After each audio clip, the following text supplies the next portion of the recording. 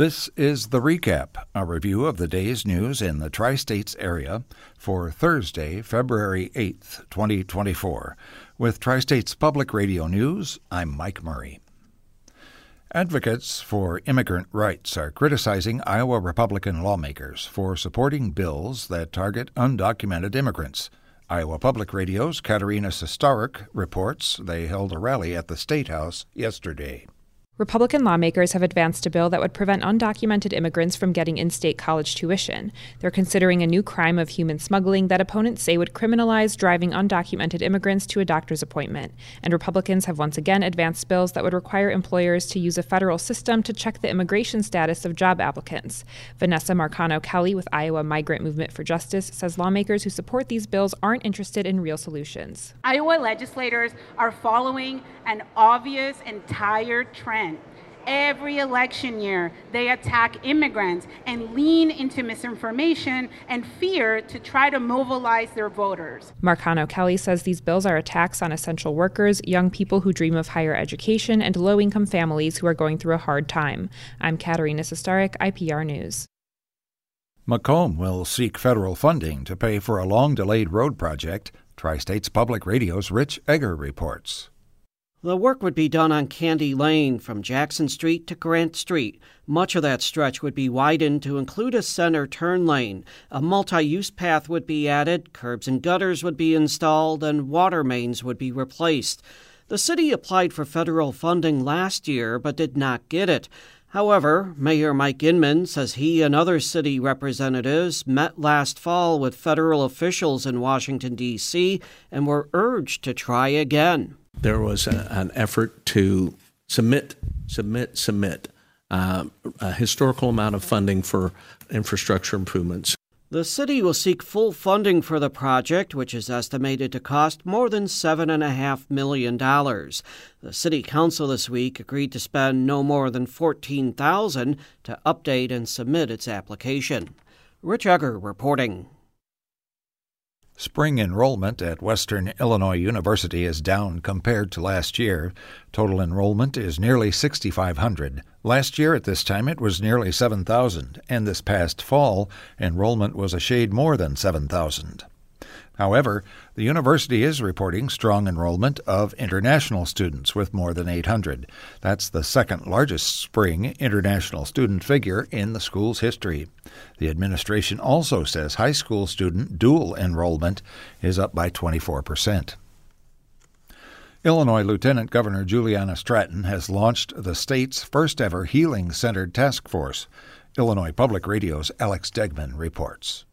The idea is to ensure that trauma victims have prominent seats at the table as lawmakers craft statewide policies to help them. Stratton says the task force's first meeting included a number of people who have been there and have personal experiences to share. I think we've gotten to a point in our society, at least here in Illinois, where we've said, if we really want to break some of the cyclical and intergenerational aspects of trauma and the harm that it's caused, we have to get to the root. The group will look at mental health services provided in the state and determine how they can be improved. It has a year to submit its report to lawmakers and the governor. I'm Alex Degman. Iowa schools could not punish someone for using the wrong name or pronouns for a teacher or student under a bill that has cleared the House Education Committee. No suspension or other discipline would be allowed as long as the student or staff person is addressed by their legal name or the name on their school registration. A law passed last year allows transgender students to use a different name or pronoun at school as long as their parents approve. Democratic Representative Monica Kurth of Davenport says the House bill would allow a teacher or classmate to ignore that request. You know, if we're taking away suspension, detention, etc., we're saying to kids, there's no problem with bullying. You're not going to be suspended. You're not going to suffer detention. Republican Representative Henry Stone of Forest City says whatever a student's wishes, teachers and others should not fear consequences for using their legal name. The same proposal passed out of the Education Committee last year but stalled when it reached the House floor. The American Red Cross continues to face an emergency blood shortage. Hospitals around the country are in urgent need of donations as the number of donors keeps declining. The organization says the number of people donating blood to the Red Cross has fallen by about 40% in 20 years. Blood drive information can be found at redcrossblood.org. For our Women's Voices series, commentator Beth Howard recounts a recent loss to shed light on the dark subject of mental illness. Her name was Sophie. Our mutual friend Joan had introduced us last Friday. On Monday, just 3 days later, Joan called to tell me Sophie was gone, that she had committed suicide.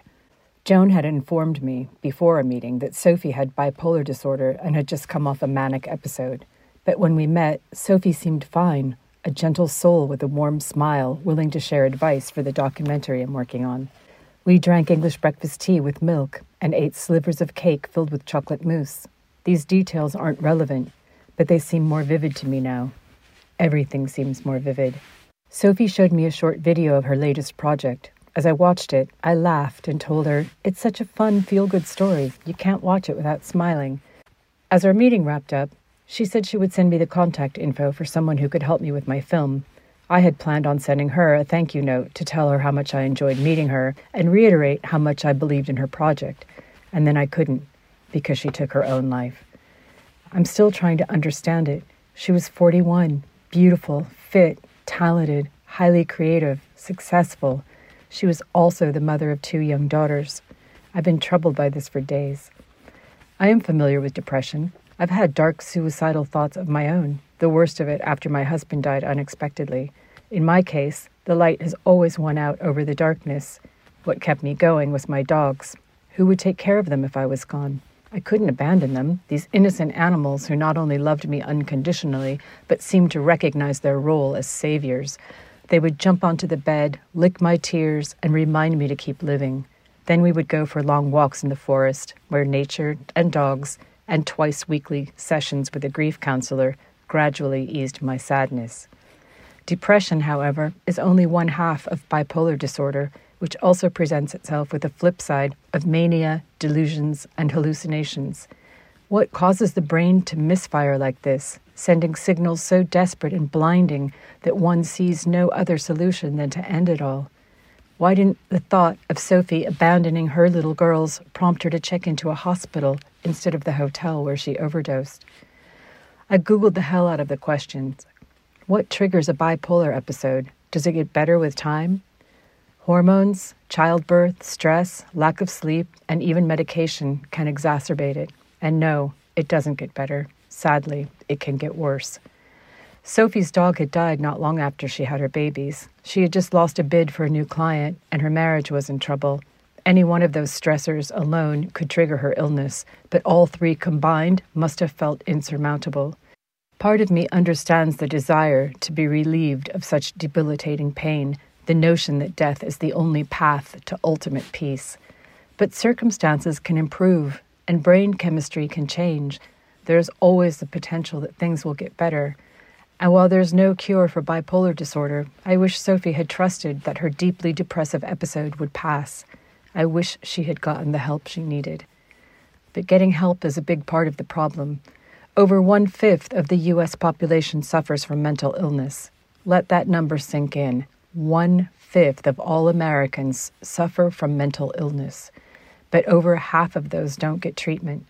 There's a shortage of doctors, with wait times for an appointment often several months long.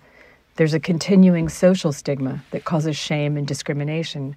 There's also a lack of knowledge in the field of psychiatry, often leading to misdiagnosis and medications being prescribed in a luck-of-the-draw way to see what may or may not work. Even with the new initiatives like the 988 Suicide and Crisis Lifeline, mental health care in America is not improving. It's getting worse. Over the past 2 decades, the U.S. suicide rate has climbed 36%. The brain is the final frontier in science. If only the billionaires who are building rockets and searching for other planets that could support human life would instead allocate that money to mental health research and increased services, the investment could pay off exponentially, helping to solve issues like gun violence, domestic abuse, substance abuse, poverty, and homelessness. And it could save the lives of beautiful young mothers like Sophie. To honor Sophie and help others, please consider making a donation to the mentalhealthcoalition.org. Beth Howard is an author and filmmaker who lives in Donaldson, Iowa. Her website is theworldneedsmorepie.com. She changed the names and some details in this commentary to protect the privacy of the woman and her family. The opinions expressed are not necessarily those of Western Illinois University or Tri-States Public Radio. Diverse viewpoints are welcomed and encouraged. In the weather for our listening area for today, scattered showers are possible. It will be partly sunny with a high in the low 60s and breezy with south winds at 15 to 25 miles an hour, gusting up to 45 miles an hour at times. For tonight, it should be mostly clear with a low in the low 40s. For TSPR News, I'm Mike Murray. Tri-States Public Radio is part of the NPR network.